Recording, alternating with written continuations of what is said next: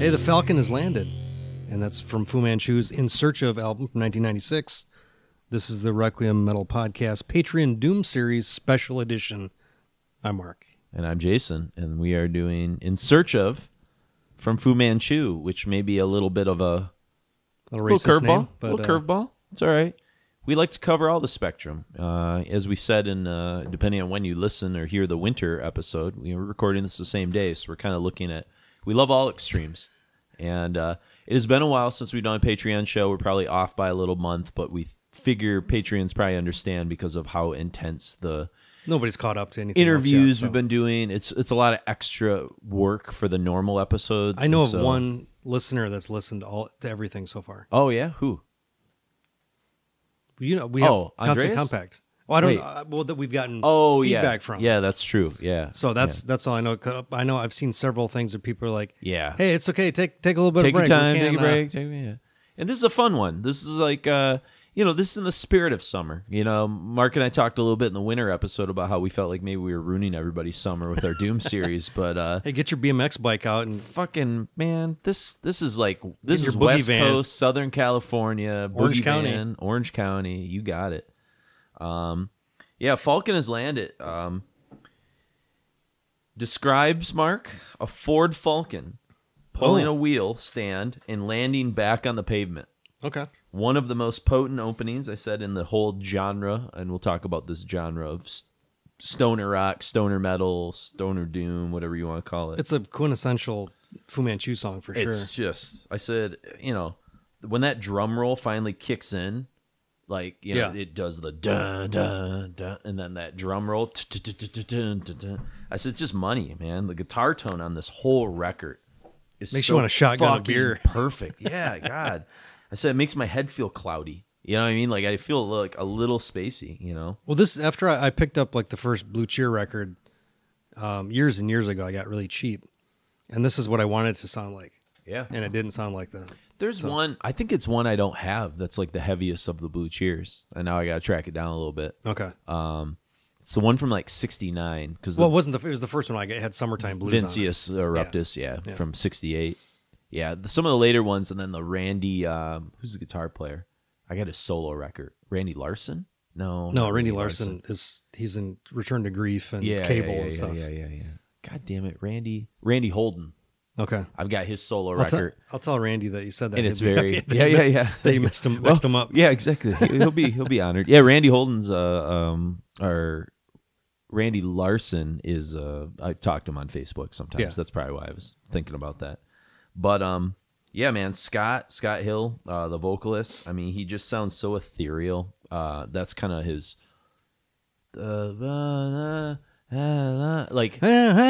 It's. But it's like a breath. It's not like Bob Dylan kind of like what your impression was. It's a bad impression. But I don't know. It's just there's something like kind of immediate and kind of like timeless about the way Scott sings. Yeah. Like it's like warm and fuzzy and it just makes me feel good. I was mowing the lawn, listening to some of the newer Foo stuff, and I kind of just thought like, this is a band. I can see where like maybe people, don't get as excited about some of their records perhaps, but objectively, like, is anybody really miserable listening to Fu Manchu? Like if this was on and you were just like hanging out with people and it was in the background, like nobody's really unhappy. No, and this is the first entrance of a Doom record into the series. That's not a complete miserable. Yeah. It's like this is, you can go like play this in a boombox on the beach, hanging out with your buddies kind of thing. Yeah, it's surfing, skateboard music. I can't think of a whole lot of contemporary music that has that vibe either. Yeah. It's not like weird pop music that I don't really pay attention to, but I mean, Queens flies this flag, obviously, and Nebula and a few of those others that are kind of connected in a weird way to what Foo's doing and stuff. And I'm not going to say that Foo invented this because I think, they're neck and neck, obviously, with Caius and Monster Magnet, and they're kind of the forebears of that. Predates them a little bit. Yeah, I think Weindorf's the oldest of those guys. Yeah. But yeah. He's much, Weindorf, I think, is much more psychedelic 60s than these guys are. Much more just like beach bum. Yeah, these guys in Stoners. Caius are sunny, Yeah. You know, they're maybe not as Well, deserty. Fu's the beach, and then Caius and the desert. You know, Yeah, the desert, exactly. so. But it's like a Southern California, Southwest aesthetic, Yeah. you know, or something like that.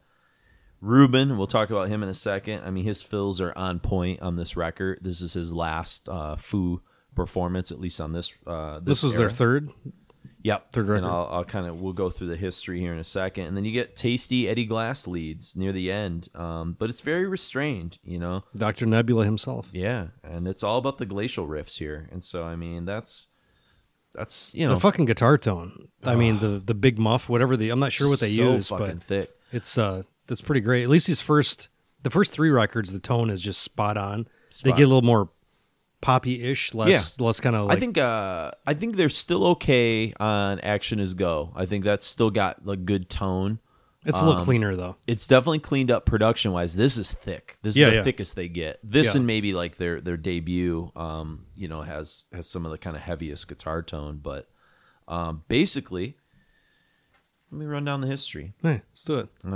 So they form in 1985. Well, some component of them as a hardcore punk band called Virulence, and Virulence featured Scott Hill on guitars, Mark Abshire on bass, Ruben Romano on drums, and Ken Pucci on vocals. Good name. I think. Yeah. And then Abshire would leave and sort of come back on and off. Pucci leaves and was replaced by a guy named Glenn Chivens after Virulence released their debut. Pucci and Chibbins? Yeah. Sounds like Chivens. Yeah. Eastern European meat dish or something. And so, If This Isn't a Dream is the only Virulence release that's put out in 1989. We'll hear a pair of tunes from Virulence in a moment and kind of get into that. And then, basically, they changed their name in 1990 to Fu Manchu, and they release the Kept Between Tree 7-inch. And that's when Chivens leaves, and Scott, who was already playing guitar at that point, basically is like, well, I'll just move over to vocals and try it out, kind of a Vincent Cavanaugh kind of thing. Like, I'm already here. I'll just kind of do it. Yeah, it worked out all right. And then they bring in a second guitarist at the time, a guy named Scott Vautow. Vautow? Yeah. And they record 3 7-inches in 1992. Some pretty funny names. There's like some of this stuff is, God, you can find it on, I don't know if I have their discography in front of me, but they just put out kind of a collection. Actually, recently came out with like all of their more recent stuff, or I'm sorry, all of their early stuff. What, Fu Manchu? Yeah, it's. I was looking up the name origins outside of the mustache. Yeah, I'm not sure on that one either. If you find something, but yeah, they just put out. It's called Return to Earth, and it's 1991 to 1993. It's like kind of all their stuff. But I mean, they had, songs, Don't Bother Knocking, If This Van's Rockin', Pick Up Summer, Pinbuster, Senioritis, Space Sucker, just fun kind of stuff that was kind of going on like that. And so they're putting out a lot of kind of 7-inches and things like that. And then Scott Vautow was the guitar player, and he leaves after those 3 7-inches, and he's replaced by a new lead guitar player who had drummed for a band called Olive Lawn, and that guy's name is Eddie Glass. And pretty much now you've got the Foo. You've got Ruben on drums, Mark on bass, Scott on guitars and vocals, and now you got Eddie playing lead guitar. And they'll start, playing a lot of shows. In fact, their first live show was opening for St. Vitus, and they did a cover of Space Truckin' from Deep Purple, which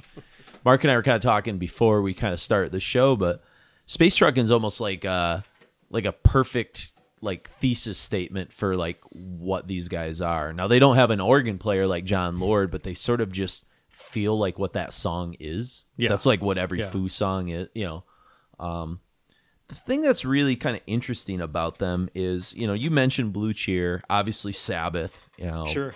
Cream, Grand Funk Railroad, Blue Oyster Cult. They started as a power trio, didn't they? Who's that? Fu Manchu? Or there was a 4-piece?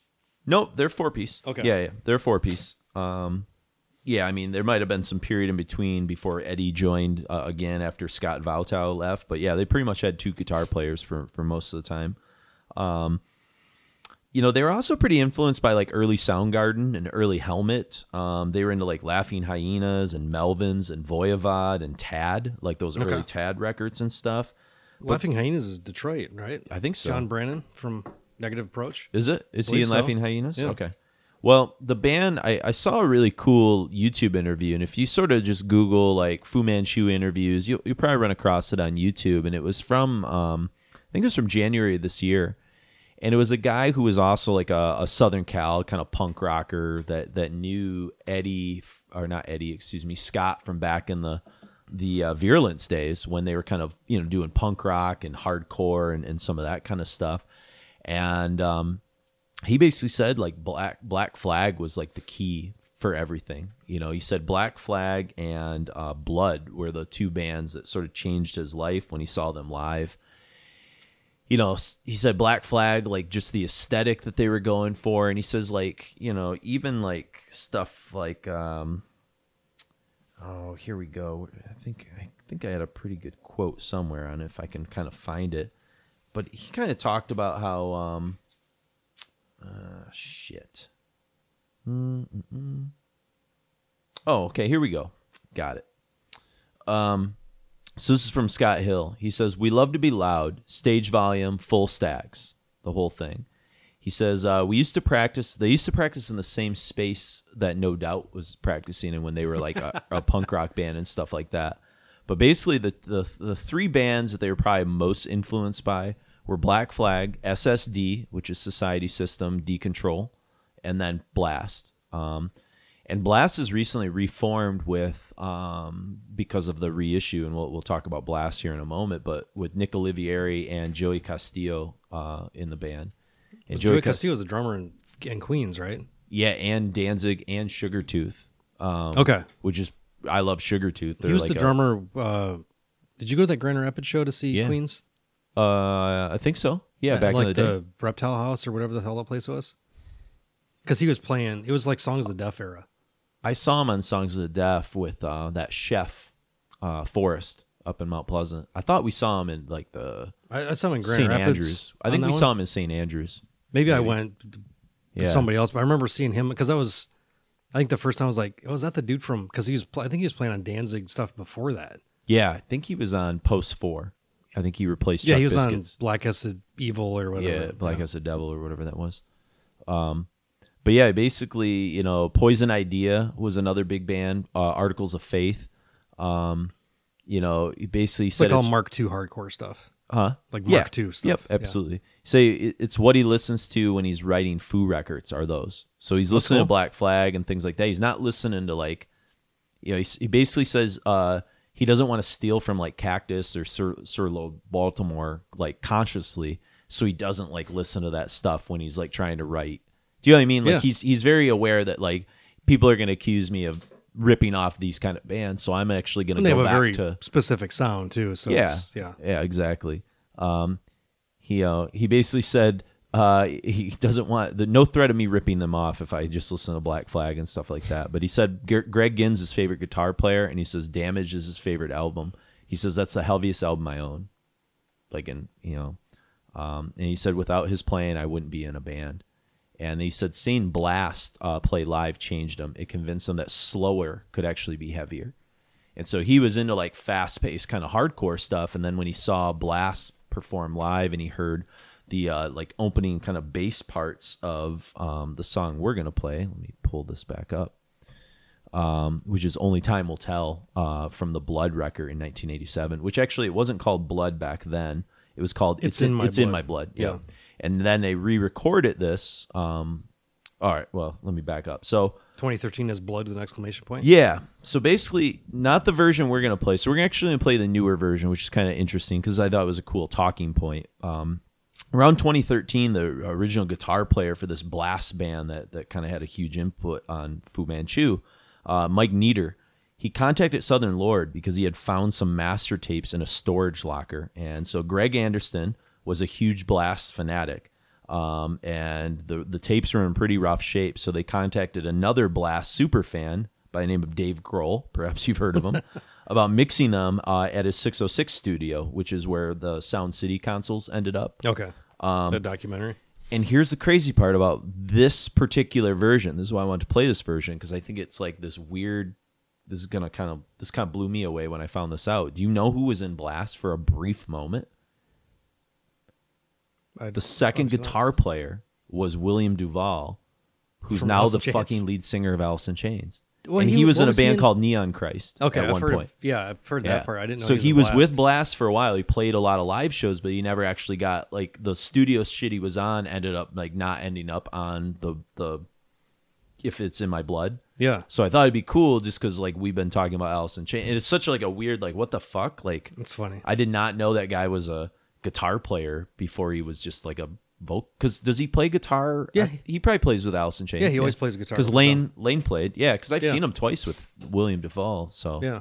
I guess He's that always makes playing sense. rhythm and stuff. Yeah, I mean Lane did a little bit too sometimes, like They kind also- of like Chris did. Blast also did a split with I Hate God in 2016. I know.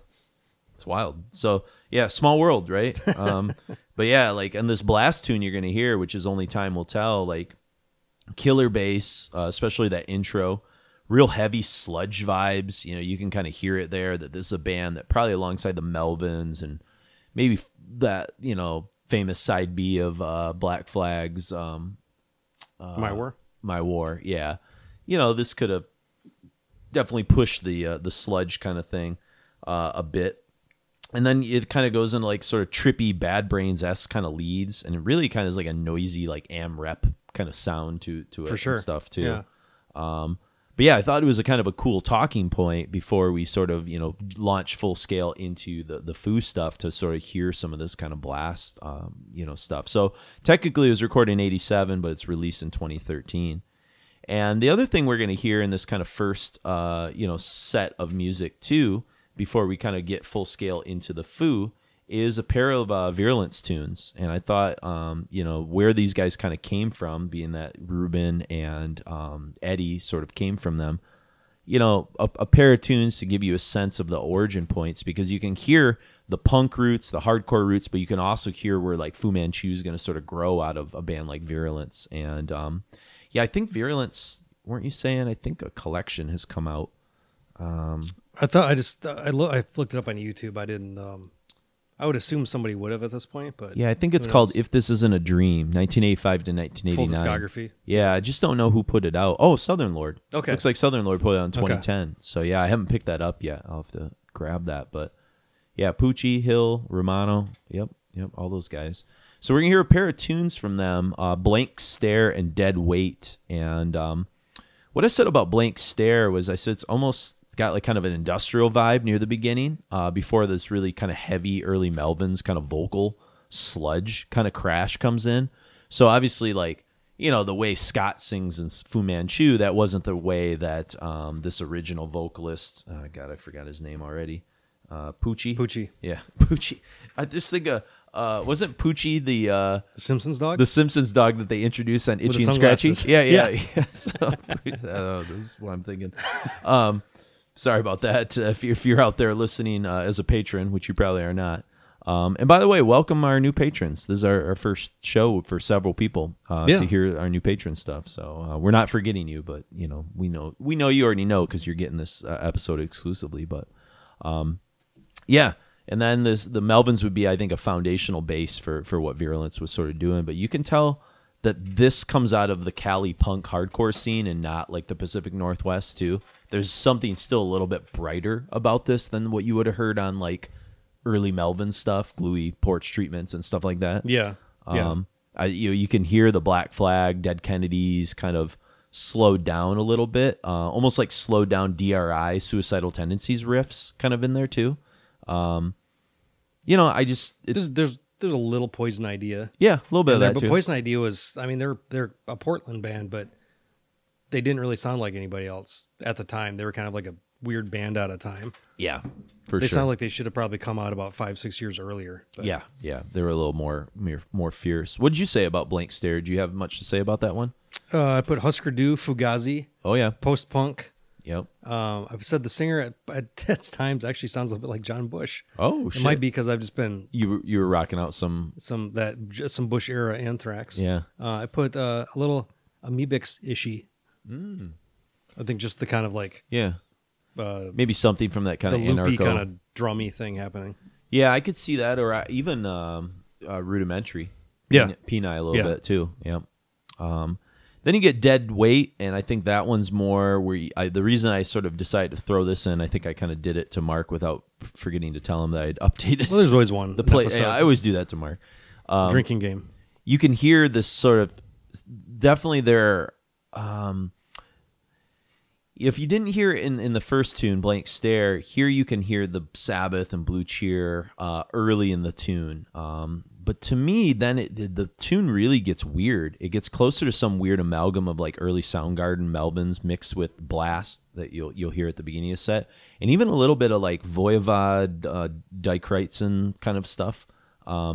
It's definitely far too aggressive, I said, for the sun-baked, laid-back kind of attitude that Fu Manchu is going to sort of employ. It's a little too aggressive. Yeah. But again, in the early part, you can hear where like Ruben and Scott are leaning on some of the Blue Cheer Sabbathisms a little bit more and stuff like that. So I thought it'd be kind of a cool part to, before we dive into sort of building towards In Search Of, just to give a little bit of historical context and for people that might not know who Blast are or might not know pre-Fu Manchu sort of stuff. And we know obviously patrons, you're our most open-minded crew, so you'll be down for this, no matter what. So, but yeah, so let's get into it. This trio of tunes, and we'll come back and really sort of get into the early Fu albums. So we've got Only Time Will Tell from Blast, Blank Stare, and Dead Weight from Virulence from the If This Isn't a Dream compilation.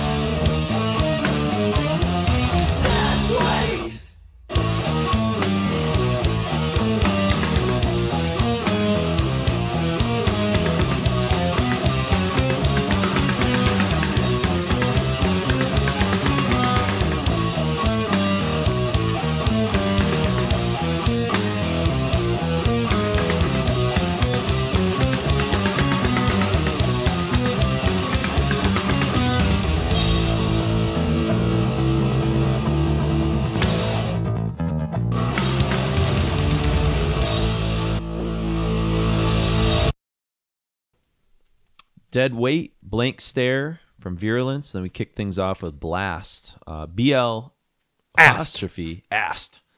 Only time will tell. There might already be a band called Blast. That maybe they were kind of Perhaps. sneaky around that a little bit. Yeah, so basically once you get to the Foo, which we've now made it to, Eddie Glass has joined. They've released a few 7-inches. Now we start to get to the records. And I was never super familiar with No One Rides for Free. I wish I was a little bit more, because what I listened to kind of prepping for this, I was like, oh, this is pretty fucking heavy. It's like one of the heaviest things they've done, especially the tune we're going to play, Ojo Roja. Yeah, I don't think I got this till pretty later. So you have later you got around to this? Yeah, I picked up Daredevil real early in the 90s, and I think I never came across this record for some reason, But yeah, it comes out in 94 on Bong Load Custom Records. And I said this is really where the emphasis really shifts to this kind of 70s kitsch pop culture, I think I forgot to mention this, but like Scott grew up around surfing and skateboarding and dune buggies and all that kind of Evil stuff. Knievel. Yeah, and Brad Davis, who will join a little bit later, he still skateboards, and stuff. I know a lot of So, dudes like, in their 50s that still skateboard. yeah, which is cool, Yeah. So like there's something, and I think what happens, and I think we'll get into this a little bit more when we talk about In Search Of, which is coming up in 3 songs here.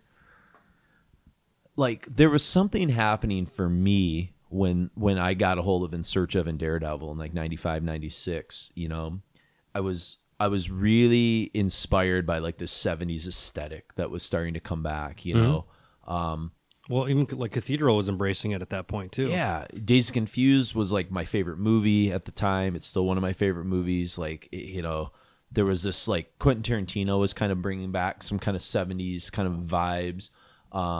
Jackie Brown brought some back in the... For sure. Yeah. Beastie Boys did the Sabotage video, which at the time I thought was the epitome of like all music videos. I still think it's maybe my favorite video of all time. Spike Jonze directed that.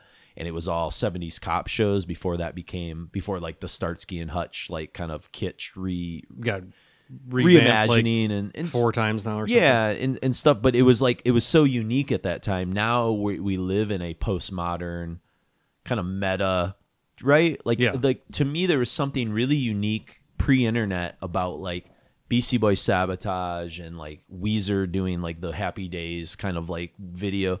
Like that blew our fucking minds. We nowadays it's like everything's a joke. Like nothing's taken seriously. Nothing is like sacred. Everything's recycled. People like stuff because it's stupid, Yeah. which I don't... That's a weird thing for me to wrap my head around. Like, they don't necessarily like it. They like it because it's so stupid.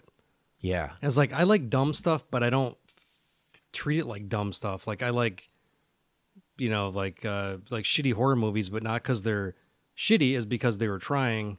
And I like the vibe of... It's not just because they're absurd. Sure. But I know that kind of like vibe of we like stuff because it's absurd or stupid is a kind of a millennial thing. And there's definitely a fine line between it, because like when it comes to like movie sort of stuff, like I can really get behind, and I could really defend like a movie like Hot Rod, which on its surface you could really like be like or like MacGruber, because I put those in the same category. Even Pop Star, all 3 of those movies to me have like a similar aesthetic, But they're they're farces. They're not... Their commentary. Yes. Yeah, there's something more there, even though there's no plot. And there's a plot to MacGruber, I guess, but Yeah. but like there's something kitschy about it, but it was weird. But there's more than just that. Yeah. There's like the kitschy entry point, like, oh, remember MacGyver? But then it's taken to a ridiculous level. But like structurally, it's done intelligently. Yeah. It's not just some dumb thing with like, hey, we've got a cat in a diaper farting and saying hi and jumping around. Like, there's just some stuff now that's I'll so... watch that video. I don't know what that is, I but don't either. You've sold it. But me it seems on like the TikTok shortening of our attention span kind of thing, where it's just like, oh, I like watching this bug dance around on the screen, or what just dumb shit. Like I want more. I want there to be more behind what I'm interested in. Yeah. Than just like, this guy fell down and this is what happened because of it. I want there to be like, oh, this is like a commentary on this thing that happened here or whatever. Just not just because it's look at that, isn't that funny? It's like the Chris Farley, hey, remember that? Hey, remember that? Oh, yeah, man. Well, I think like for me, when it comes to like, comes to that style, I guess, of like recycling or commentating on things like, and I've probably used this metaphor before, or this, I don't know if metaphor, but these examples before in some Requiem episode at some point. But to me, like there's a distinct difference between shows like, Big Bang Theory and like Community or Rick and Morty. Because Rick and Morty and Community are made by like smart people that know, they actually understand what they're mocking.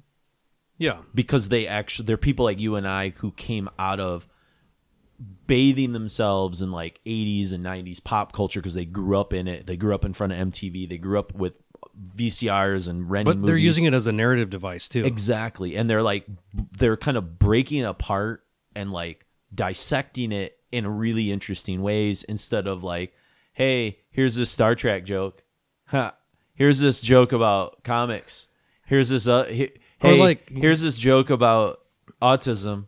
Hey, here, like I watched Big Bang Theory for a couple of years, so I'm not just, and I chuckled, and then at a certain point, I woke up and it's it the was lowest like, common denominator. I was like, whoa, yeah, what the fuck am I watching? And it was like maybe when Community came out, it like really woke me up, and I kind of realized like, oh fuck, okay, so like. Community is a show made by nerds for nerds, and Big Bang Theory is a show made not by nerds, mocking nerds. But they think it's like for nerds. Yeah. But I don't really know anybody that truly, like us, embraces what I would consider true nerd culture that watches Big Bang Theory and is like, oh, I totally relate. Well, I think the thing is that everything that we grew up with as a fringe culture in the 80s became, because this is I've heard other people say the same thing, but I was like, that's exactly right.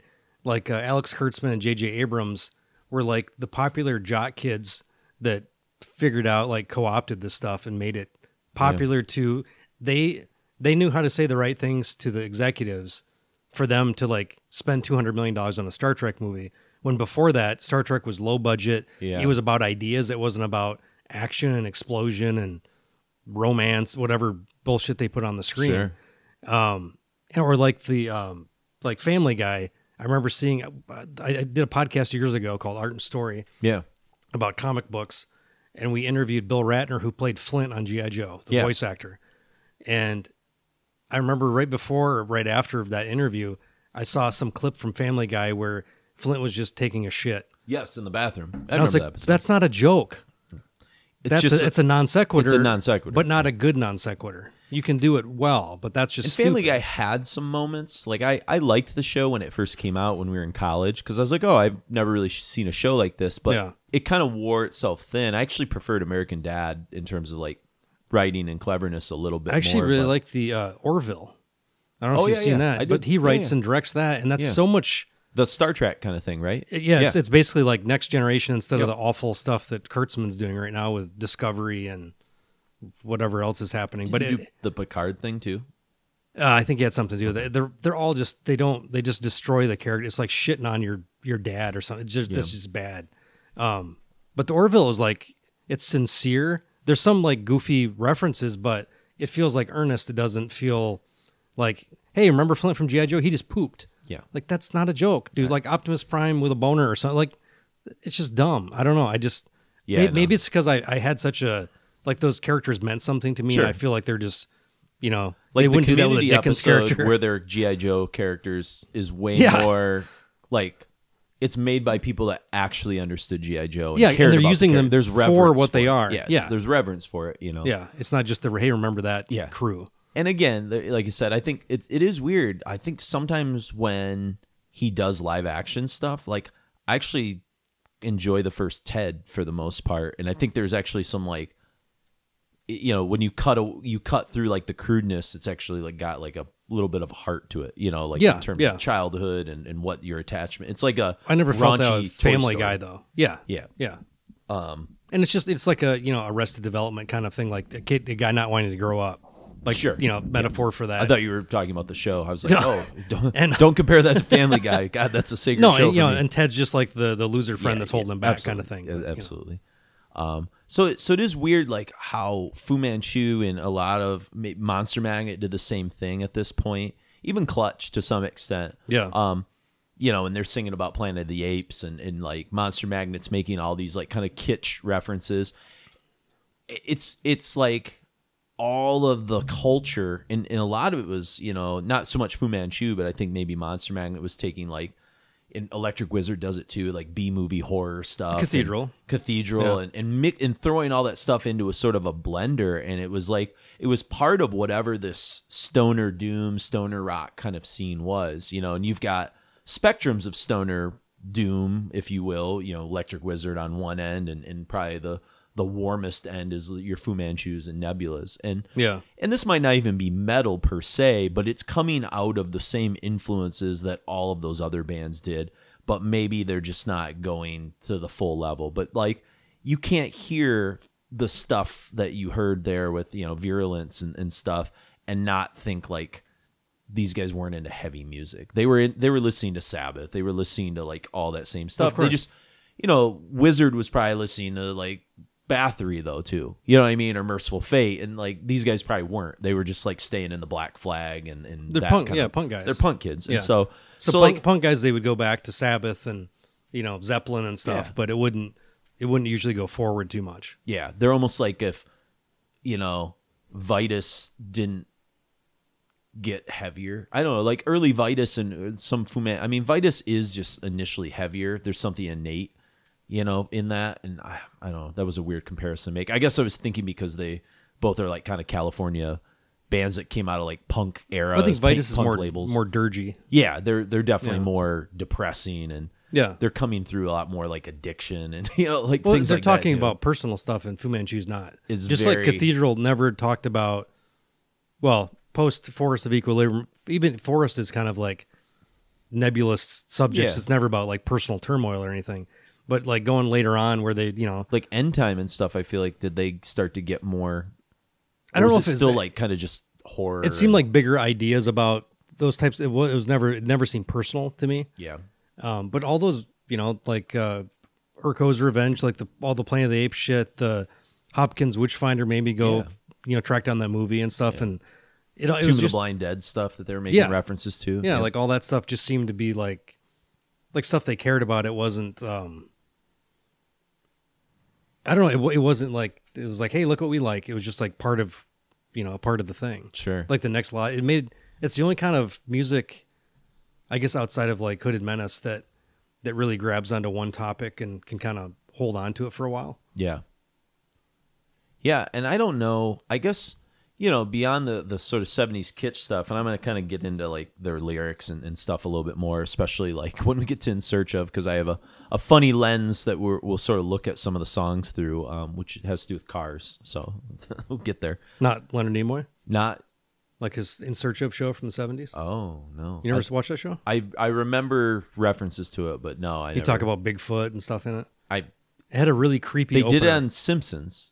It's been parodied Leonard a lot. Nimoy would come on and do like his kind of In Search Of, kind of, you know, what's in the mist. Yeah, it was almost like Unsolved Mysteries or something. Yeah, he would come on and then they do little segments. He'd narrate. Yeah, I think I was too young for it, but I know the references to it. But I guess let's unpack something before we do a dive into Foo. And I guess for any of our patrons who maybe are unfamiliar with the stoner rock, stoner doom, stoner metal genre, which, you know, really had its heyday in the 90s, especially the late 90s, early 2000s. Yeah, probably petered out around 2002, 3, something like that. Yeah, I mean, I think it's still around, but I just think it, like, for us, it kind of became a little bit, like, saturated, you know? I mean... yeah, for sure. It was like what black metal... I mean, all the like, death metal hit a certain kind of, like, fever pitch, and then... Sure. Black metal, the same thing. This did it. I mean, I guess, like, how would you describe that to people? I guess, you know, who were like stoner rock thing. Yeah, I guess, like what you know, besides Sabbath being sort of the common point, you know, because it kind of, none of the labels were particularly big that were starting it, but it was like a subgenre that outside of, because what else did we really have, like with like indie rock as far as like underground music? Yeah, not including like, you know, jazz and stuff. But Sure. like we had that, and then like as far as like rock went, outside of mainstream stuff at the time was like nu metal. Yeah. This was like a kind of like an antidote to some of that. It was kind of retro. And it was fun listening. It was the kind of stuff like when you didn't want to play like death metal around people or like depressing shit. Like this, but it still had like some. But it had some balls to and it, you could put it. And I guess I look at like Decibel did a issue a long time ago, and Albert, I don't have the issue. It's one of my 5 issues I'm missing. So if any of you have Decibel issues, you wanna. Which issue? I think it's 35. Yeah. All right, people. Yeah, The Josh so Homme cover? I can give you the ones I'm missing later, but it's almost like they took they did a ranking of the top 20 stoner rock, stoner metal albums of all time, and they have Master of Reality from Sabbath number 1, which makes sense because to me, you take Children of the Grave and Sweet Leaf, and in a lot of ways, like those 2 songs kind of like formulate the sort of stoner component and like the kind of catchy heaviness. Obviously, Sabbath already had that. Then you go into stuff that is far-ranging, like Dope Throne from Electric Wizard, Sleep, Jerusalem, because those are making drug references, but they're on the heavier end of stuff, right? Then you got, obviously, Blues for a Red Sun, Caius at number 4, and we've talked about Caius, in previous episodes, years and years ago. Black Sabbaths, and they're Queens of the Stone Age. I mean, I think of any of the bands that probably commercialized it, it's them. They're Absolutely. like, to me, the most iconic on a commercial level of what they sort of did. And they broke through without like sacrificing anything too. Yeah, and I mean those first 3 records, really 3 or 4 records, but especially those first 3, the self-titled, Rated R, and Songs for the Deaf are pretty. I mean, those are party records in the same way that like Appetite for Destruction or like the first Van Halen. Like you just put those on and nobody's unhappy. For the most part, they're just like could be background, but you could also like listen to them and get something out of them because there's like, great riffs and stuff. Then you got Blue Cheer, that Mark mentioned before. Trouble, to some extent they're on here. Would you put them in this category? That's one I don't know if I would agree with Decibel. I don't like the term stone. I think the term stoner rock is stupid. It's kind of and limiting. Yeah. I mean, Trouble, they have psychedelic. Weed. They have psychedelic elements, but more like. But they're a heavy metal band. Those, yeah. I don't know. Melvins, Bullhead, yeah, maybe, I don't know. Hawkwind, Space Ritual, okay, yeah, sure, that's kind of fun. The band Masters of Reality, which Rick Rubin had Chris Goss, who would go on to produce like Caius and Queens of the Stone Age and things like that. Okay. Ginger Baker was on drums for that Masters of Reality. Did you know that? No. Oh yeah, that's a really fucking interesting record. He's such a fucking sourpuss. I wouldn't think he'd want to do anything after. Yep. Witchfinder General. They sing about drugs and things like that. Yeah. What was the one song I love where he's LSD, Free Country. Yeah, it's a great song. Spine of God, Monster Magnet's on there. Cathedral, Ethereal Mirror. St. Vitus, Born Too Late, definitely. Yeah. Sing about stuff like that. Leafhound, if you go back to proto-metal stuff. Grower of Mushrooms. The Obsessed, Lunar Womb, Wino, sure. Acrimony, that's actually a pretty good record. That is a good record. Tamuli, Shruma Room. I have that on vinyl upstairs. Yeah, peaceful. High on Fire, who grew obviously out of sleep. And then number 20, a record perhaps we might talk about later. Fu Manchu in Search of. So we'll bring that up. We'll bring up Nick Green's little review on that a little bit later. But so they picked that without. We didn't know that, right? Yeah, no, I didn't know that. Albert just literally emailed this to me today, and we've already sort of known. I just kind of assumed this was like that's kind of like the record. It's always really debated between this and Action Is Go. There's a lot of people that pick Action Is Go as the best record, and I get why. It's an easier sell. It's more of a Queens of the Stone Age kind of record. I think I might listen to this one more though. Daredevil than the Action Is Go. Than either one. Yeah, okay. But I think this is like a great kind of like culmination of their sound. There's a little bit too much sameness, and it's not enough like Sabbath bombast on Daredevil. But when we get to Coyote Duster and stuff, I mean, there's songs on there that fucking kill. Like I was listening to that this morning, taking a shower. I was like, yes, this is great. But No One Rides for Free. All right, it's muscle cars, drag racing, so there's a song on No One Rides for Free, like Mega Bumpers, about muscle cars. Was it Cash, Grass, or Ass? Nobody rides for free? Yep.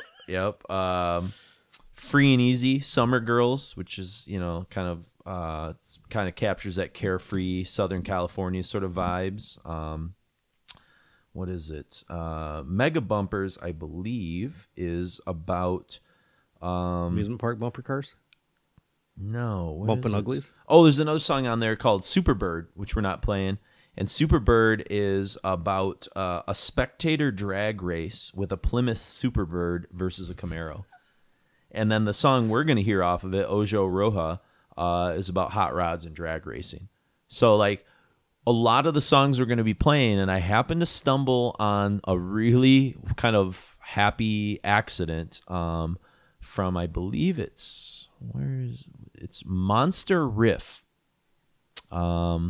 Is it a YouTube station or a It's just blog something or it's Joshua Courtier wrote the article. I think it's just like kind of an online kind of thing.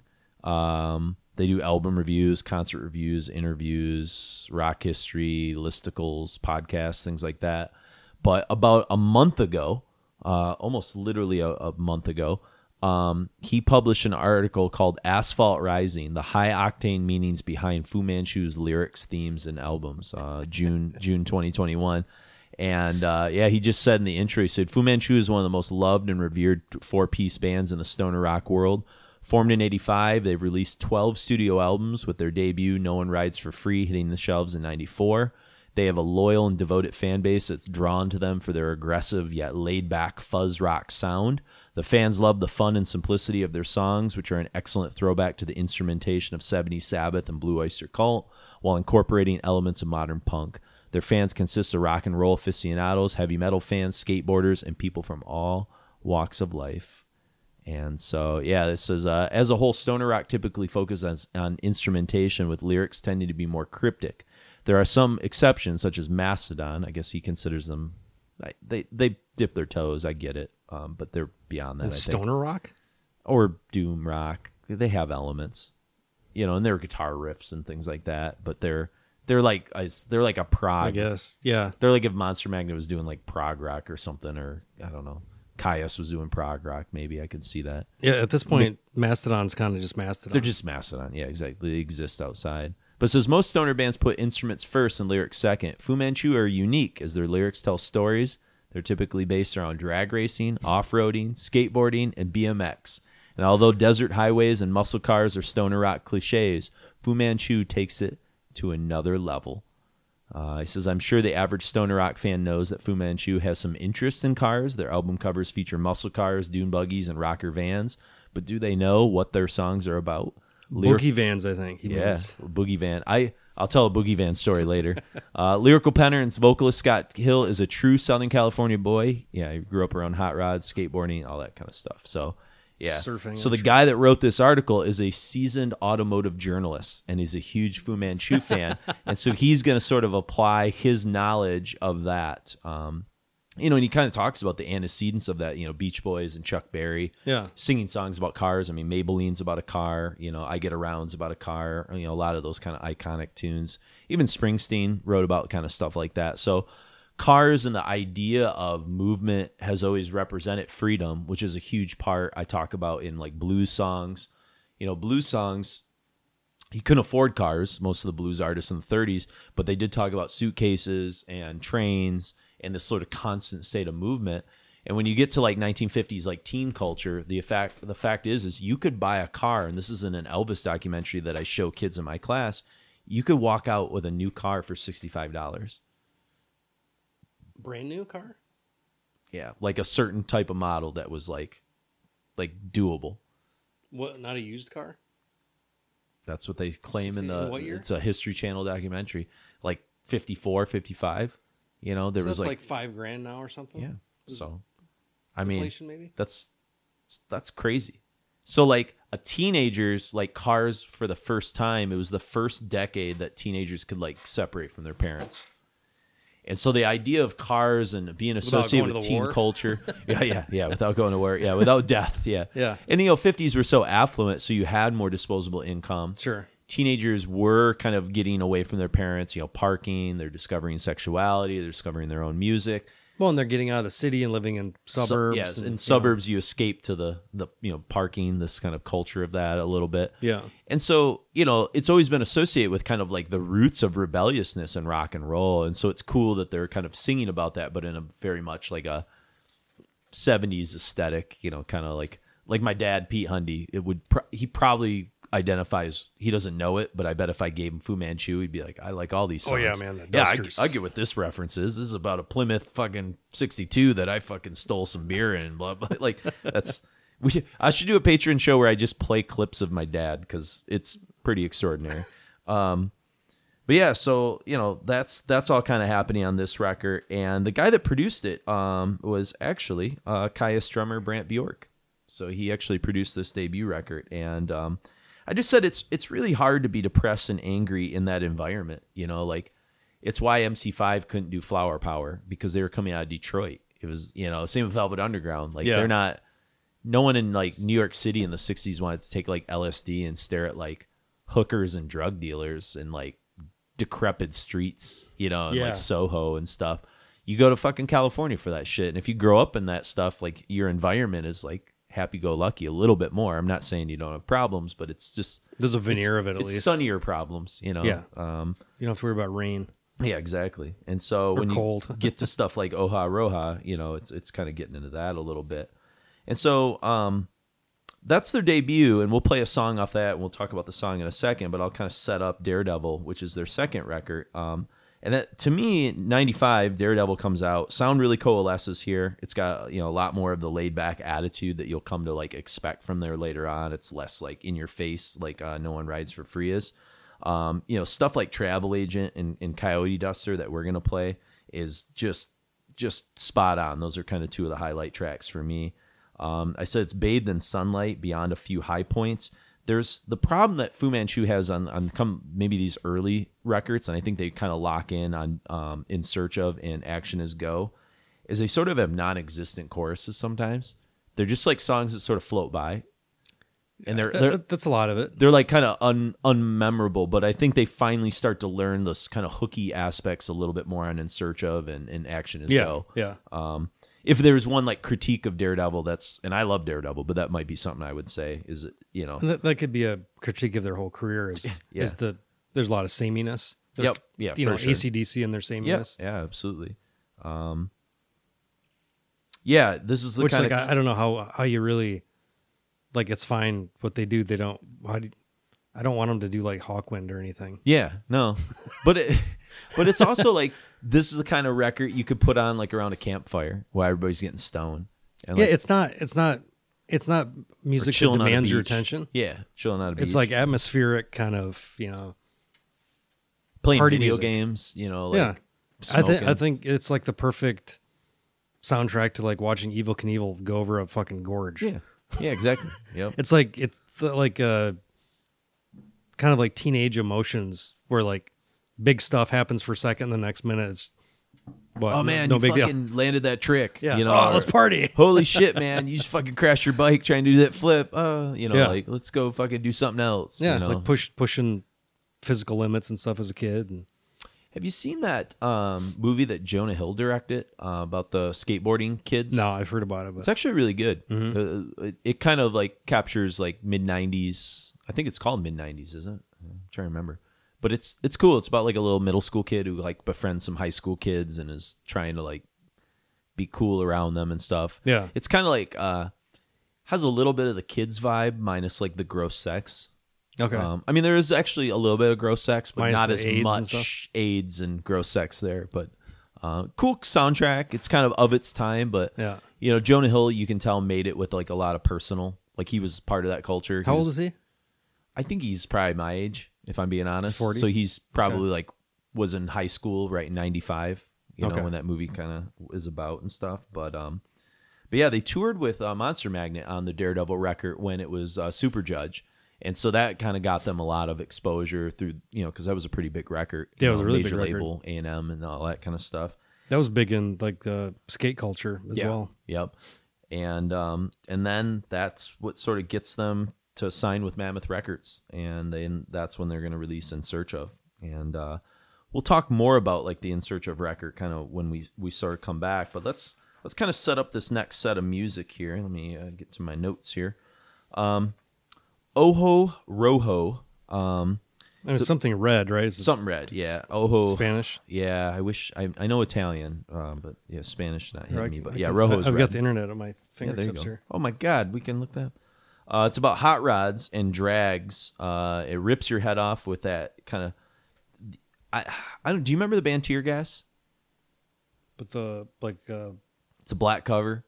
Mike got us really into it. Yeah, were they from Scotland or Ireland or something? Yeah, and then they became the backup band for Red Eye is what it means. Oh, Red Eye. Okay. Yeah. They became the backup band for Alex. He was like a glam dude around the time of like Bowie and T-Rex. Alex somebody? Oh shit.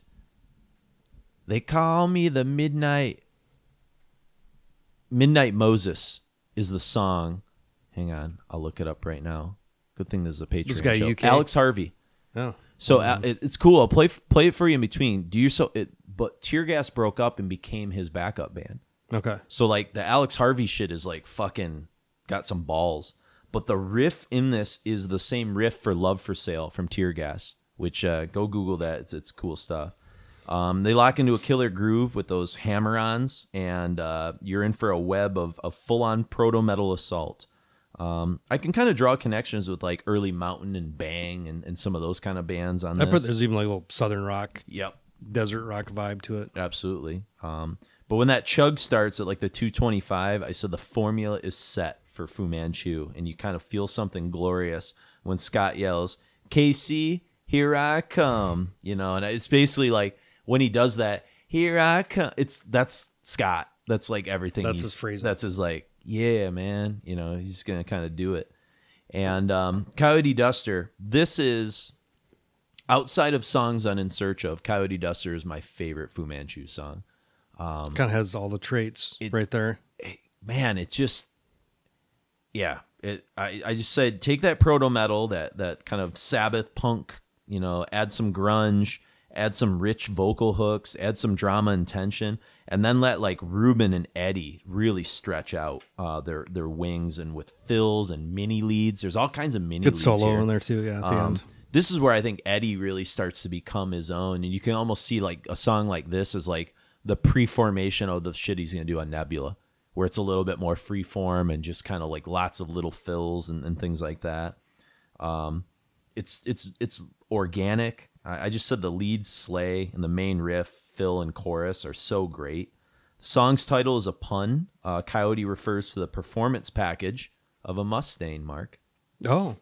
And Duster is to either Plymouth beat Duster? someone at something or refers to a Plymouth Duster. So the narrator of the song could be beating a Mustang with his Plymouth Duster. My mom had a Plymouth Duster. There you fucking go, man. See, I told you this is going to be a personal... She had a red Plymouth Duster that my dad fucking wrecked. Oh, shit. I'm trying to think. I got to do... My dad had an El Camino at one point, which, God... I've always wanted an El Camino. It was fucking sweet. I was in the car with my dad one time, and this is a Fu Manchu kind of story. And he was like, "You want to see something fucking cool?" And I was like, "Sure." So he whipped around a corner, and he did like a spin. Did he pull a handbrake? Into like a fucking parking spot. Nice. On the snow. So like okay. He purposely knew, but he knew how to control the spin, so he would spin it backwards and slide into a fucking parallel parking spot. Yeah.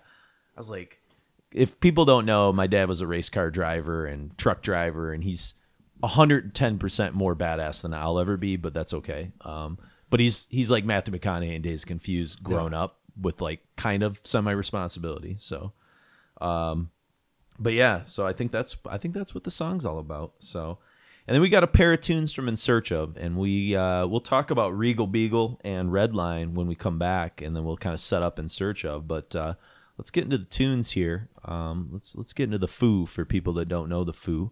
So we got Ojo Rojo from No One Rides for Free, Coyote Duster from Daredevil, their second record, and then the centerpiece that we'll be focused on for most of the rest of the show, which is In Search Of, with Regal Beagle and Redline.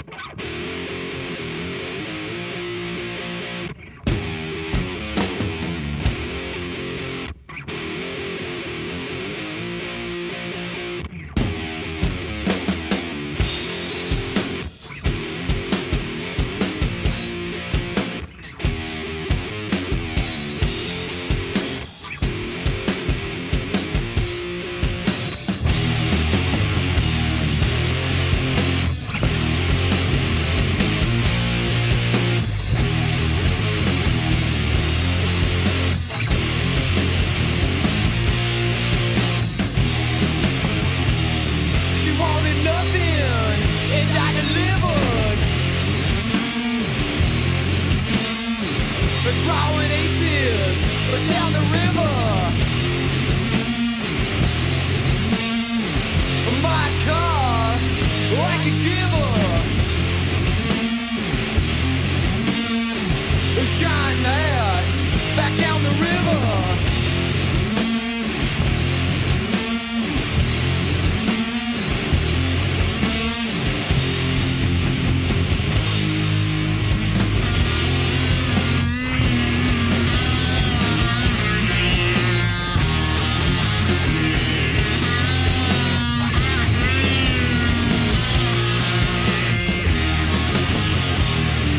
Man of leisure around town.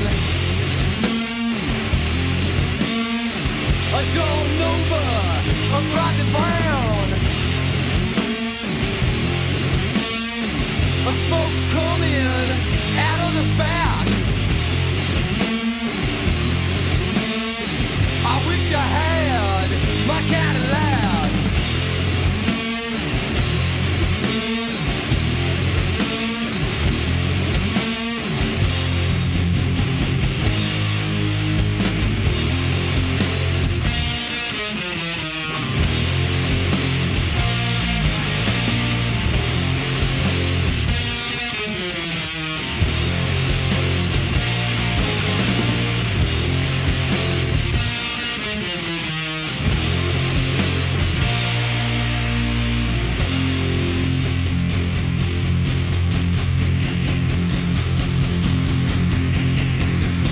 I revved it up, 101, Kansas City, here I come.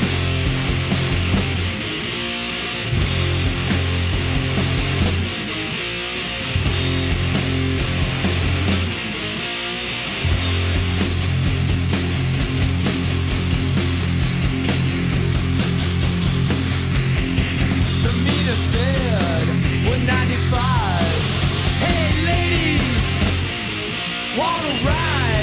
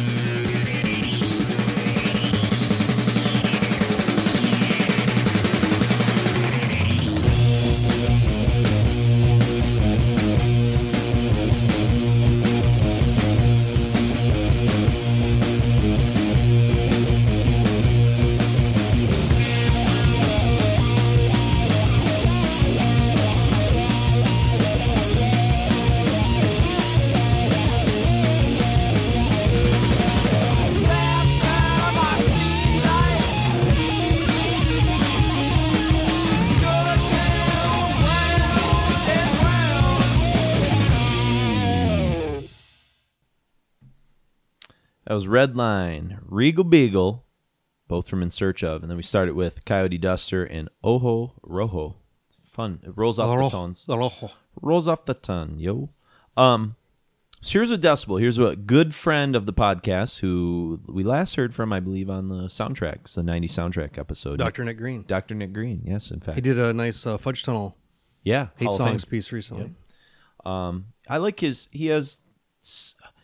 Nick has similar tastes to some of the weird shit like I was into before I like met you guys, like Melvin's, but he's also into some of the heavier stuff too. Yeah. But he's also not into some of the stuff we are as well. Yeah, and it doesn't matter. Yeah, he's just kind of like, he's into what he's into. But he says, Fu Manchu hasn't been the same since Ruben Romano and Eddie Glass separated the seeds from the stems and decided to set up a rival dealership in Nebula. The group's third full-length record is a surprisingly businesslike affair with only one song, Neptune's Convoy, that creeps above the 5-minute mark. Scott Hill's lyrics about muscle cars, extraterrestrials, and digging chicks take the stereotypical SoCal burnout mentality and push it to cartoonish extremes. While most of In Search Of is basically just a rockin' repurposing of Sabbath riffs, Stratostreak is so blindingly perfect that it remains the centerpiece of the group's sets over a decade later. I'll get to Stratostreaks later, but I can tell you that was a song I was obsessed with in high school. Like, I played it over and I thought about it. I had dreams about playing that song live. And there's really only a couple songs that ever happened.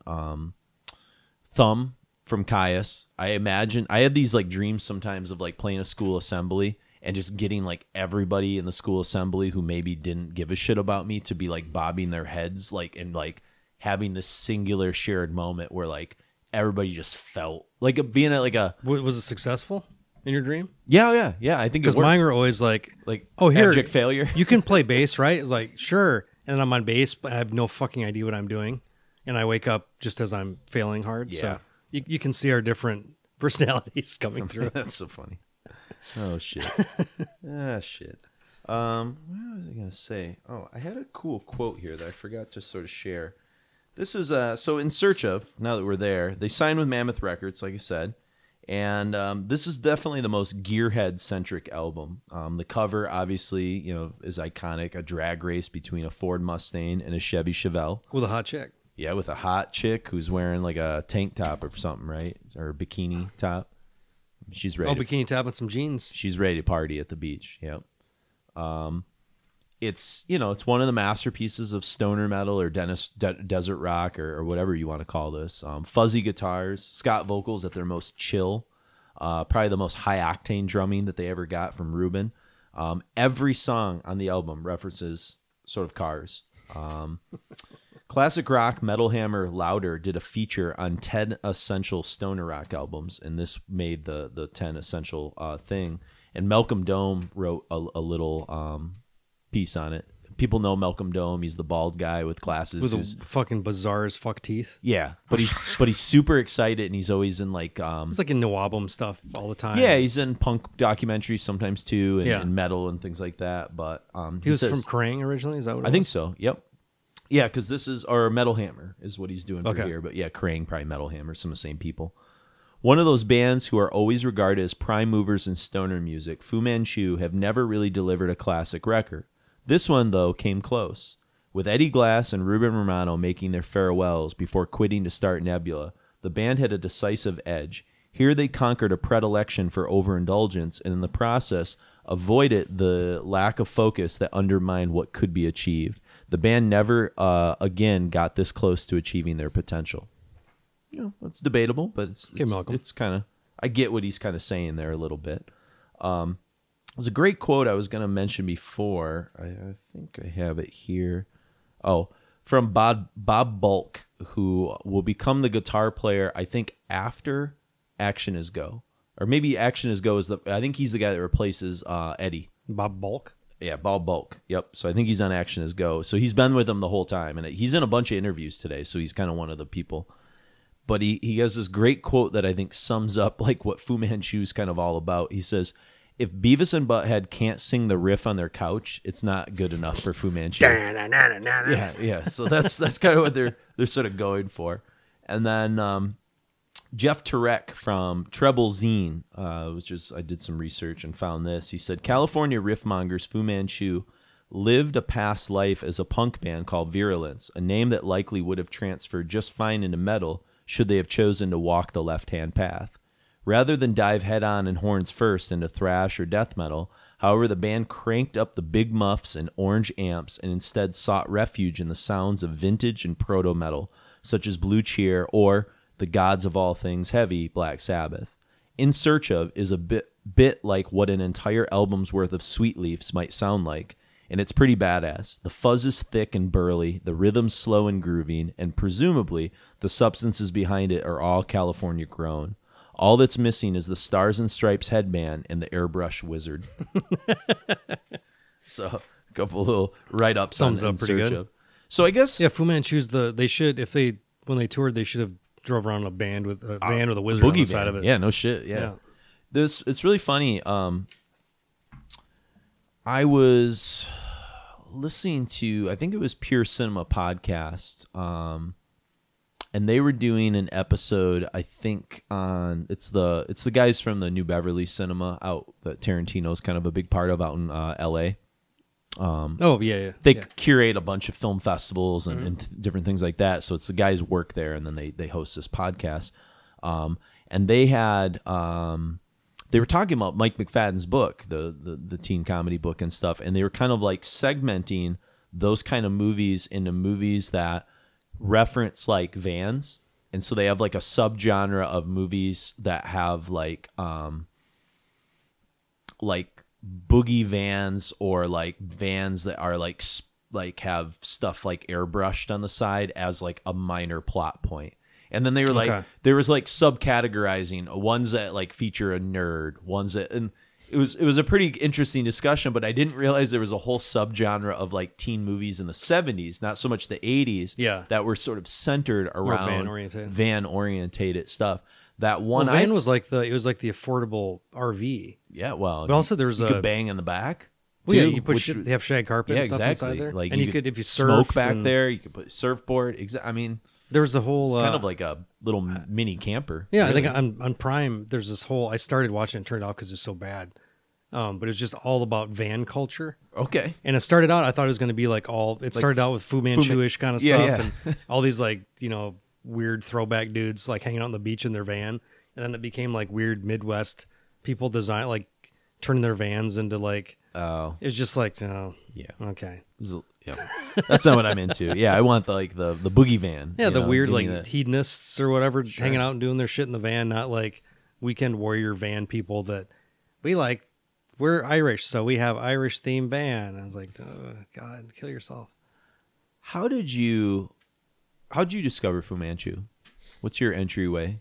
Because I know mine, but I honestly don't remember. I think it was probably was it through metal people or Maniacs? I think it was through some metal thing. Like were they in any movies soundtracks? I don't think so. Not the way other bands were in that era. Because I think they were too small. I honestly don't remember. Yeah. I think it might have had something to do with skateboarding or were guys you were hanging out with in high school into stuff like this much? I could see them like Fu Manchu being like the soundtrack to a skate video. Okay. Or something. Yeah, maybe they were in a skate video. I honestly don't remember where I first came across them. So I was reading Rolling Stone magazine when I was cool in high school and had a subscription to Rolling Stone magazine. Baller. I was a real baller. I also had a subscription to Details magazine. Do you remember that magazine? Is it a men's magazine? Oh, yeah. But it was like young 20s, Is so it they would have like articles on like pavement. And like how to unhook a bra with one hand? Yeah, probably. Yeah. What was the other? Is it like a precursor to Maxim or something? I think it was less trashy. It was actually Maxim was just kind of trash. It was pure trash. Yeah, I never read Maxim. But it was so trashy, like it was borderline like, why not just get a titty rag? Yeah, just go like Playboy. Yeah, it was like a Playboy for like college kids. Like at least Playboy had good like writers in it. Yeah. And it also had tits. So yeah, Maxim had neither. Like it hinted at stuff. It was like but PG-13. Yeah. I hated the subculture on it too. It was just like ugh. It was kind of like frat guy magazine. Yeah, exactly. Stuff. I think I have one Maxim magazine because it was the one they had a bunch of people from Buffy. Okay. So it was like actresses from Buffy like half naked. And I was like, well, It was the kind of I'll magazine check my morals at the door for this one. that would have cologne yeah. packets inside. Details had that, but it smelled good. It wasn't like Axe, you know. This was just like this was stuff like you'd open up and throw them at people to fight with and stuff. I think I may have accidentally started buying Details because Cindy Crawford was on the cover, and I may or may not have had an unhealthy obsession with Cindy Crawford in middle school. I think a lot of people did. To the point where I had her calendar, and I like cut out her calendar and had all of 12 of the pictures in my room. I had a like my mom was probably like, well, at least he's not gay, but this is pretty fucked up, you know. I'm sure I never something. had I think I was too self-conscious to have like girly posters on the wall. I mean, it was mixed. I mean, it was like next to Anathema and shit. So like, Okay. I kind of. Well, at a certain point, I had my mom was so pissed, but I had my entire bedroom was covered with like Metal Maniacs things. Instead mine of was taping them on collaged. the wall, I stapled them to the wall. Oh, see, I pinned them, so I left holes. I did like too, that. but it was harder to pull out. And then after a while, I started painting murals on my wall. I went full ceiling too. So like, I started and then I got bitched out, and that's when I put a lock on my door. okay, yeah. But my closet was, I took all my, what are the fucking CD cases called? Gems? No, CD the big cardboard things. Oh shit! Long boxes. Long boxes. I would take the long boxes and I'd slit them down the side and like butterfly them open and glue them on the inside of my closet. I missed the long box era because I didn't get a CD player till like '95. They were pretty much phased out by It was then. a kind of a cool era. Yeah. Like you get all that extra art and whatever, but No, I think about like, I mean, you know, I look at like the shit where we're at in the basement, and it's pretty, you know, it's action packed with there's a lot happening, and people have ever seen my classroom. My classroom is just fucking like collaged. You know, I've covered like as much wall space as possible, but I just think about like it was metal. It was Cindy Crawford. It was a little comic stuff here, but I was kind of phasing out of that because I wanted to like start bringing girls back, you know, home and stuff. And I just think about like if I was a girl and I was hanging out in my room in high school, you know, and like trying to make out in the bed, and I'm looking up and all I see is just like there's not a space. You know what I mean? Like I don't know. Like I wasn't thinking about that stuff at that point. I didn't like clean my room up for girls or anything. I think a lot of girls did. I mean, girls They I just dated in probably high dealt school with did it. the same stuff. Yeah, that's true. You I know? remember like thinking like girls' rooms would be neat, and then like going to girls' house, I was like, holy shit, there's like piles of clothes on the ground and stuff. You know?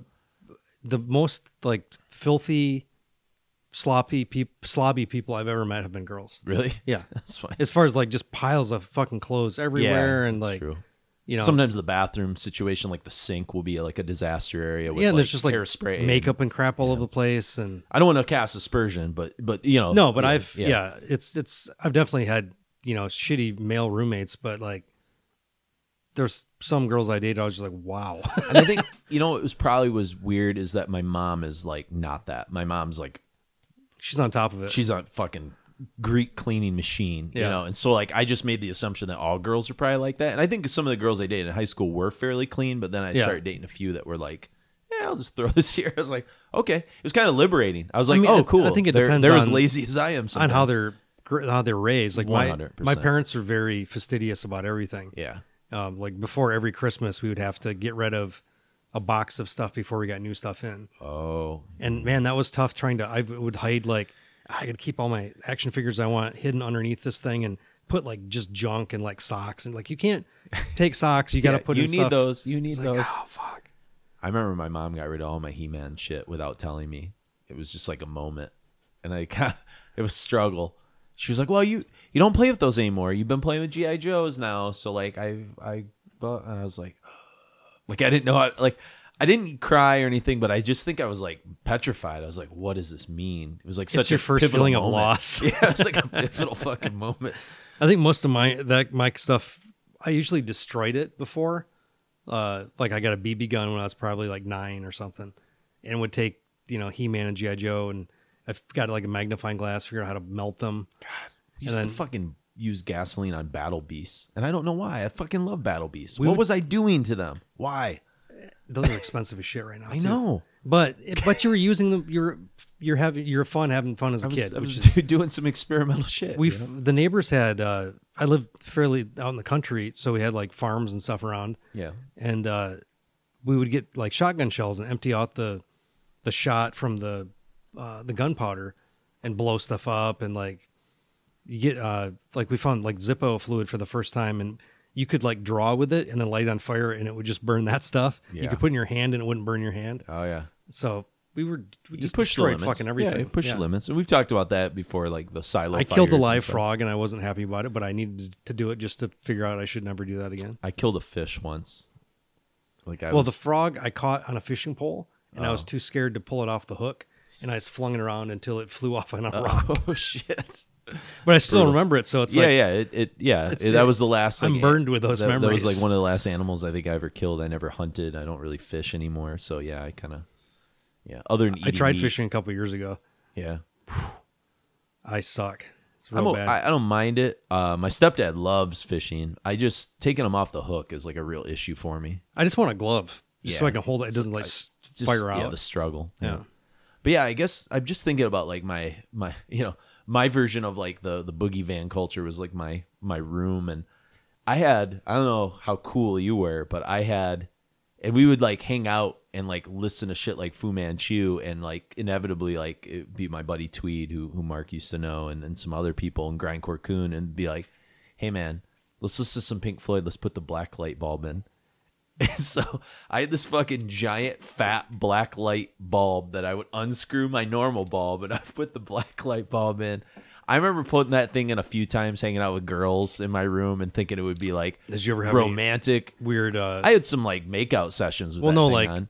Did you see any jizz on your comforter or anything? From black light? That's a great. I don't think so. Yeah, I don't think I knew about that. Or your 'cause pants that are just like, oh, that was God. like pre CSI. I don't know what the first was. It like was Basic Instinct like the first movie that sort of like alluded to like black light like on sheets.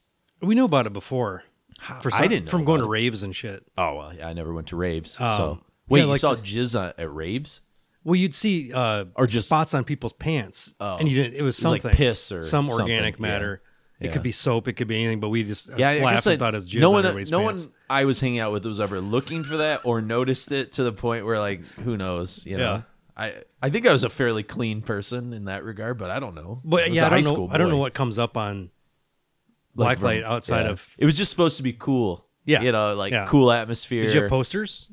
I didn't. It's but weird we that just you'd have the bulb and not I the know. posters. We just thought I think we bought it like fucking probably New Moon or something like that. We just bought it like, oh, this would be cool to own. I was the guy that had the black light bulb, and we just fucking put it in. I hate. We that didn't do vibe now. drugs. We Yeah. didn't do like it was like we didn't take advantage of anything that black light bulbs were supposed to be, other than it was like a dimmer. It just kind of dimmed the room and gave it like a weird. It made everybody's atmosphere. teeth look weird. I guess, yeah. But man, so that's my Fu Manchu like pop, you know, like the aesthetic kind of story there. But basically, where I discovered them was Rolling Stone magazine. Oh, that's how we got on this. Details magazine, Cindy Crawford. Yeah. Cindy's still a good-looking lady She does all right. I mean, for dude, 50 something. I watched her fucking House of Style show every week, and it was terrible. What was that? It was on MTV. It was her like fashion show. It was on like at the same time that like Real World premiered, but I would watch it I didn't even know that existed. just for her, and I would sit through all the segments in middle school, just kind of like lying to myself, saying that I gave a shit about like, oh, they're doing a feature on Todd Oldham's like fucking couch designs. Cool. Like I thought, oh, this is so chic, so fucking. But I was like, 14. I didn't know what the fuck I was doing. I knew her more, Yeah. I think, from her risque bikini things and stuff. Yeah. But But that's what got her. That was like she started making a lot of MTV appearances. Then they gave her own fucking show. yeah, Then I remember reading about that she was a biochemistry major at Northwestern, and I was like, She's no oh, slouch. She's fucking smart. I was like, oh, all right, I'm yeah. So I like me some smart. not just girls. a good-looking lady with a beauty mark. Exactly. Rolling Stone magazine had a review of In Search of, and I never heard of Fu Manchu at this point, I'm pretty sure. And I knew Monster Magnet, Clutch. I was into all that kind of stuff. Caius. And they basically said this is one of the heaviest like albums you'll ever hear. And they meant, Which is exactly what you want to hear as a teenager. yeah, but it was like heavy in like the Black Sabbath sense. And they said like The Falcon Has Landed is so fucking heavy. It's like Into the Void from Black Sabbath, like taken to the next level. And I like kind of understood that. I was like, oh, okay, all right. Like, So I went to Warehouse Records, which was the rival of the record store Mark and I worked at, and sure enough, found it and was like, I'll just buy it on a whim, and took it home and fucking loved it. Regal Beagle was the first thing I heard, because that's the song that sort of kicks everything off. But, so Regal Beagle. Hang on, I got my notes here. What's the reference you think of? Because I know what my reference point is. For the title? Yeah. Isn't it something to do with Happy Days? I think isn't it the Regal Beagle's the bar from Three's Company? Oh, is that what it is? Pretty I knew it sure. was something from a sitcom, but yeah. And we used to watch those at Grand Coon's house because he didn't have cable. So there would be reruns of Three's Company on at like 3 a.m. when we'd like stay up all night at his house, and between Tecmo Bowl. I mean, I used to watch all that stuff. Yeah. But Eight is enough. But the guy that became the model for the Family Guy character, who's like really gross, who was like Jack's buddy who like hung out the Regal Beagle, Larry. Remember the character Larry with dark hair? He was the scumbag. Scumbag, yeah. Yeah. Who's like the Quagmire, basically, is based off of him from Family Guy, basically. Okay. So that's why I think of Regal Beagle and Larry. I just drew Larry for what the fuck was that? Some commission I had. No shit. And they said, we want a creepy, weird dude.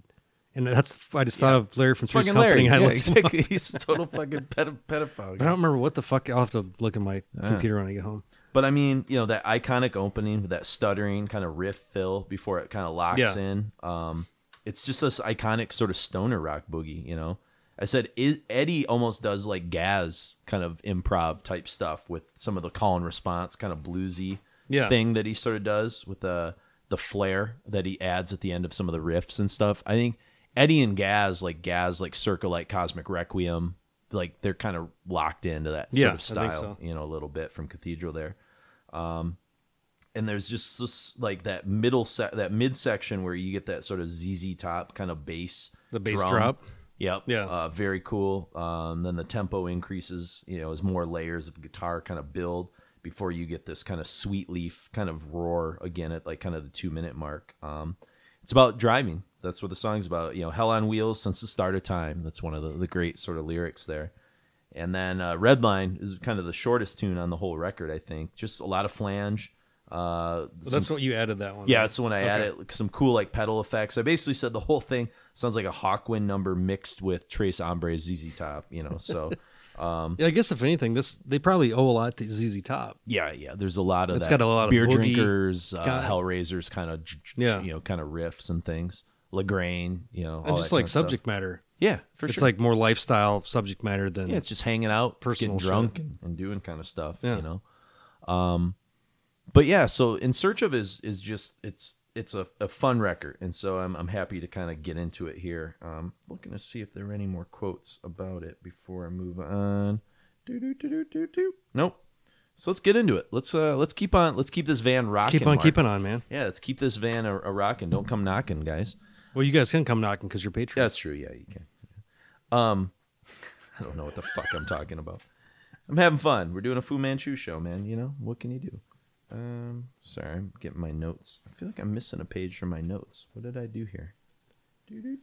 Oh, that's because it's flipped over. All right. Good thing there's a Patreon show and you guys don't care about mistakes. I always go. I use my old papers that I print out. Okay. Well, usually I have like a 3 and a 4, but I had it reversed for some reason on my clipboard.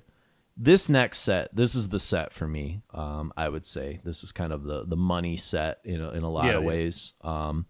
Here you kind of get songs like Neptune's Convoy and Cyclone Launch and Stratostreak that they really raise the ante in terms of heaviness. I mean, Falcon Has Landed is its own sort of heaviness, but this is like where Eddie kind of comes unglued with a lot of his leads, and they really play with a lot of cool dynamics, some of the quiet, loud sort of stuff that we're going to kind of get into. Get some cowbell, too. Yes, lots of fucking cowbell. We're going to kick off, though, with Asphalt Rising, which was the single. This was the MTV video. Oh, really? Yeah, so it was pretty cool. Like, actually, it wasn't played a lot, but it was like...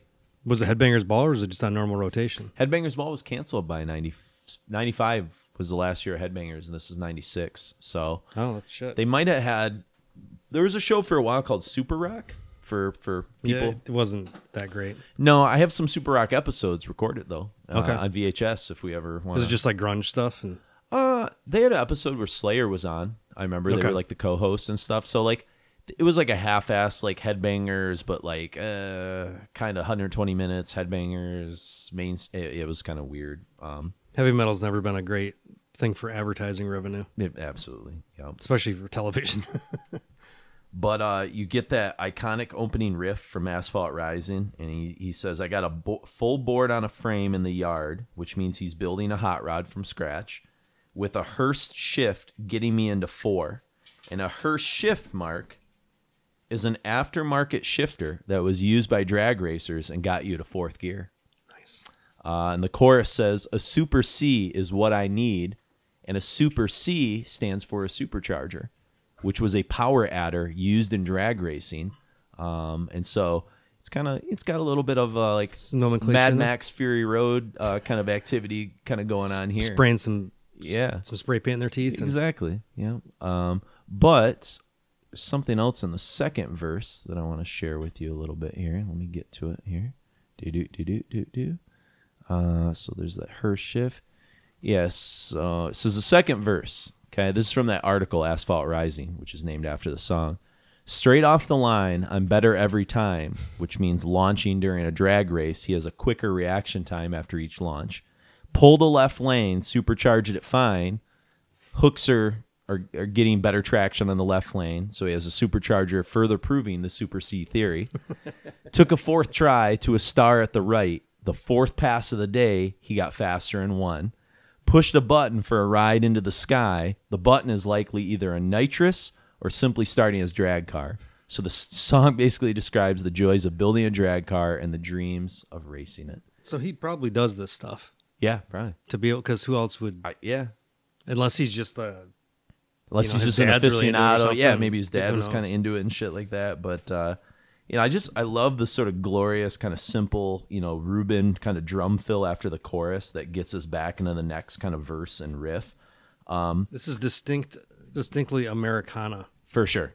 Yes. which we don't really. There's not a whole lot of. I can't think of a whole lot of other bands or much of anything that really embraces the real like Americana of old. That Yeah, and I think it's why like globalization's kind of like squash some of that stuff to some degree. I think it's partially why maybe lately I have really gotten into going back and watching, a lot of the teen comedies and some of the kind of classic sort of stuff, because I think it does capture a bygone sort of era. And it's not me just sort of being like, I realize that the narrative of most of those movies is like middle-class suburban white people. And so it's like not even like my own experience necessarily, but it's just a fascinating like cultural lens into like what the values of that time sort of were. That Don't like, be a virgin. Yeah, exactly. Yeah, fuck you. Yeah, get laid. That's usually what I got out of all those movies. Exactly. Like, man, why are none of my friends ever talking about this stuff? Exactly. Because of AIDS. So here's the thing. All right, this is kind of cool, and you'll have to go back and kind of think about this because I'm about to give you a little weird take.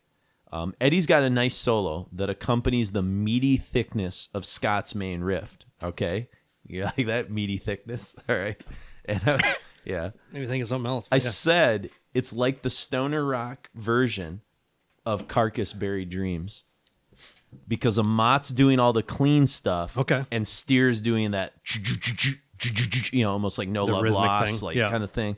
So, and Ruben even has some of that innate Ken Owens kind of catchiness to some of the things he's doing too, which I think is kind of cool. Interesting. So So that's my interesting weird hot take. illusion that Asphalt Rising is the Buried Dreams of the stoner rock kind of genre. So for whatever that's worth. I have drum break, cathedral. Oh, How to so there was a British thing there. If you're hearing cathedral, how to bang at end. I don't know what that means. I don't know, but I like it. How to bang at the end. Well, if you win the drag race, maybe you'll get You some, get that some hot chick banging. that's, that's flipping the flag, then Exactly. you get to take her top off. Yep. Sorry for. Wait, Pardon me. Yeah, we're right in like the theme of this. There's probably some innate getting carried weird away. misogyny that's just part of that culture. Sure. Well, it used to be in the 50s they take off their handkerchief on their head at least in American Graffiti and Happy Days. My about understanding Footloose when they have a little 50s. chicken race. I can't True. remember what they used for the chicken kind of deal there. Then we get to Neptune's Convoy, and I just said, how fucking heavy is Scott's riff at the 50-second mark when he goes, "I feel nothing." Yeah. I mean, it's just boom. Where the space stuff kicks in. Fuck, man. I said it's like cosmic planetary heaviness to fit the title. It really reminds me of Monster Magnet, like hugely. It's Monster Magnet, and it's especially Clutch Space Grass. I'm not familiar enough with Clutch. That's to like know. that's kind of their masterpiece from their self-titled, but like that just has like this. You've heard it before. It's like Is that the it one starts with with the- like Atmosphere, and then he's like Dodge Swinger 1973. What was their chassis. first big hit? Their video. Boom, boom. Space Grass was pretty big. Escape from the Prison Planet. No. I mean, are you talking the album before, like Shogun named Shogun, Marcus? yeah. That was the previous album. Yeah, the next album is I didn't pay attention Clutch. to them after that album. that's monstrous. That's good. I don't know. There's something about them that turns me off. I'd like to challenge you to a Clutch show sometime, like Solitude Eternus, where like you have to revisit that. Yeah, Let's you should. leave it to a I couple wish albums. I wish I could snapshot Mark's face there. He was not excited about that, but I saw them. They played with Mastodon a couple years ago. yeah. They just bored the tits off me. Yeah, I can't. don't know what I don't they listen played, to full but- Clutch records anymore, but I think you could throw together like a good 12 song that's like mixed. I'm sure. That's pretty fucking good. Yeah. You know, I like guarantee I highlights. won't buy any though. Yeah, well, you probably won't. Yeah, that self-titled's pretty fantastic. I think you would dig it. So. I won't buy it though. Okay, don't buy it. All Okay. right. Now I'm using reverse psychology. I don't Whatever like- you do, don't ever buy it. I don't like the. Hey, I bought a Crimson Glory record though. Yeah, hey, I told you. I'm still waiting on it. Did you but- get that Awake in the Guardian yet? No, that's the one I'm waiting on. Okay, I heard Yeah, it from I'm kinda curious Germany. what your thoughts are on that. Well, That somebody came else up was again. just, Fenrez was talking about that. It's like one of his favorite. John records, Perez was too. talking about Oh, it a yeah, lot, too, Yeah. so. Yeah, it keeps coming up. I was like, I'll give that a It's whirl. in the zeitgeist, Yeah. like Metal Church kind of. But nobody's talking about Clutch. Well, I some respect people. your opinion, but Yeah. there's some things I put my foot down Okay, on. that's fine. That's fine. Yeah, but it reminds me of Space Episode Grass. 400, we can do Yeah, a there you Clutch go. show. Well, there we go. We guarantee in episode 400 we'll do a Clutch show. I'll be 55 years old, and Yeah, and I just said the Monster Magnet-esque guitar effects during the cosmic quiet. I love parts all that shit. Is really great. It's very like Volume 4, like Masters of Reality, that kind of stuff. I don't know really anybody outside of Sabbath and then Monster Magnet that really did that. That like real, like blatantly, kind of like spacey, I'm trying to think of anything Hawkwindy out thing. of the proto metal. Yeah, there's Especially probably somebody like into the 90s. I don't know of anybody. Yeah, nobody in the 80s was really doing that too much. Maybe that Masters of Reality band did it a little bit, but they were never as heavy. I don't They were really know much about. I've never heard them. I don't think. I recently picked one of those up. Okay. That's one of the ones that was in the glass case that when I got that new album. thing. Oh, okay. Yeah, it was the white cover. Yeah. So that might have been the one. I think I got the one that has Ginger on it, Baker on drums. Okay. But yeah, there's a moment around the 3:15 mark where they do like they go from like the sludgy part to like, and in my brain as they do it, 3:15, the 3:15, swing, the Sabbath yeah, swing. I just said, "Could this be the end, my friend?" That's what I wrote. Like it's just totally in that moment. You yeah. know? I'd kind of like to hear a whole record like that. Yeah. Of that stuff. Yeah, exactly. Basically, the song Neptune's Convoy is about a car that's been ridden slow and low, and he's depressed. It's time to soup it up. Is this from the point of view of the car? Yeah, I think so. Yeah. There we go. Because there's only so much you can write about cars from the outside perspective to get inside the internal mind of the car. Yeah. It's like Christine, but like a more depressed, A less like, vengeful. Yeah, like a sad Christine. you Yeah, know? it's like, So, oh, this car is- I really wish like Scott would soup me up. You know, so My parents fell in love with this car, and then I got it for my car, and it's just nobody's sad fucked now. in the back seat lately, and I'm pretty sad right now. Maybe so. you could suit me up, Scott. What do you think, buddy? Oh shit! Now I'm thinking of a weird subplot in the the Pixar Cars movie. Where it's this fucking sad. I've still hot never rod. seen Cars. I've seen like the first one. It's one of my least favorite Pixar's. I didn't see it because Larry the Cable Guy was in it. Yeah, it's a good reason not to see. And then he started doing like those antacid commercials, and I was like, all right, that I mean, that cemented it's, it. It's low level. It's not like horrible. It's not like the worst Disney movie. It's better than most like kind of subpar Disney movies. But it's for Pixar. It's I feel they're real low. They're kind of sketchy as of And the fact last that 10 one years. got a like sequel so early, I was like, I think It little was kids hugely popular. I think little kids really like it. So I'm more into the adult Pixar that like are made. Even the for- kidsy stuff, like early on, kids could dig it, but Yeah. but it was written smart enough for adults to get the subtext. Yeah, exactly. Then we get Cyclone Launch. Very mid-90s Cathedral, I said, but with more cowbell. Yep. Rubin's drum introduction before that monolithic riff is just reductive genius. Just like that so fucking good. That put us kind of in the Wizard mold. Yeah, to some degree. it's definitely got some of that. Yep, 90s. Well, in early Wizard had a lot of cathedralisms Yeah, too. especially that Yep. first record. I said the songs about the art of supercharging a car. You got lyrics: wire fry a belt blown drive as superchargers are driving by a belt on the car's engine. So that's kind of what's going on there. But yes, I love the way that Scott and Eddie interplay with the guitars and how they do that repetitive pattern of a riff, but then add an engine rev each time. So like it's the literal, like if the last song Neptune's Convoy is from like the perspective of a sad car, they're literally creating the sounds of like cars racing with their fucking instruments here. Like kids. Yeah, they just do that like that really fucking cool thing. And Glass is just getting wilder and wilder with his sort of call and response mini solos by this point, you know. Before he busts out what I said is the second best solo of the whole record. Rubin fills, they're like classic Purple Sab fills. They kind of remind me of some of the Deep Purple sort of stuff as well. But yeah, Cyclone Launch is good shit. And so then we get to Stratostreak, Mark. My favorite Fu Manchu song. Hands down. For me. Scott's vocals are so chill here, even during the chorus. And this is really Eddie's show on this song, Stratostreak. Scott's main riff is one big revving engine. You can feel the heat and exhaust coming off this, especially at the moment between like 42 and 58 seconds, that whole thing. I just said is genre perfection. It's the coalescence of all the magic before that fucking killer guitar solo. I said Nebula is born in this flange, psych, Hawkwind glory, but fuck me when Brad's bass takes the song over at 310 and the guitars roar back with Rubin's tempo build. When Scott hits the I said it all and he comes back in that pocket singing for like about 10 seconds later, I said it's brief, but for me it's the highlight of the whole fucking album. And the song's about cruising the back roads in a muscle car. So I've cruised back roads, but never in a muscle car before. yeah. So what'd you say about the Strata? I don't know. Put more Sabbath riff. Mm-hmm. Cathedral was smoking the same stuff. Yes. Nice dueling solo bits. Nice chug toward the end. Last album with Eddie Glass. Yep. And then the end with a good hook. Yes. That's probably that part I talked about, the 310 part. That's just fucking great. That's when he says, I said it all. Da, da, da. Or I sold it all. Yeah. I forgot to mention, I'm a real asshole, but luckily our patron fans know that.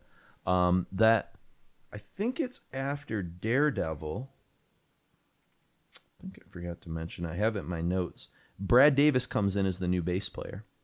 And what's he come from? Mark Abshire left. And Brad Davis came in and he replaced Abshire right before Daredevil. So yeah, so it was after No One Rides for Free. Brad Davis came in, and he was the guy that still skateboards. So okay, I don't know where he came from actually. He was probably in some kind of localized band or whatever. But yeah, so Brad Davis is now the bass player, but Mark Abshire will reappear because he's going to hook up with Rubin and Eddie to form Nebula as a trio. So he's still sort of in the family somewhere, but. Fuck it, man. Let's get into it. Let's go bowling, dude. Yeah, fuck it, man. Let's go bowling. We got Asphalt Rising, Neptune's Convoy, Cyclone Launch, and as Nick Green and I have said, a perfect fucking song, Stratostreak. It's just the epitome of what Fu Manchu is all about. So enjoy.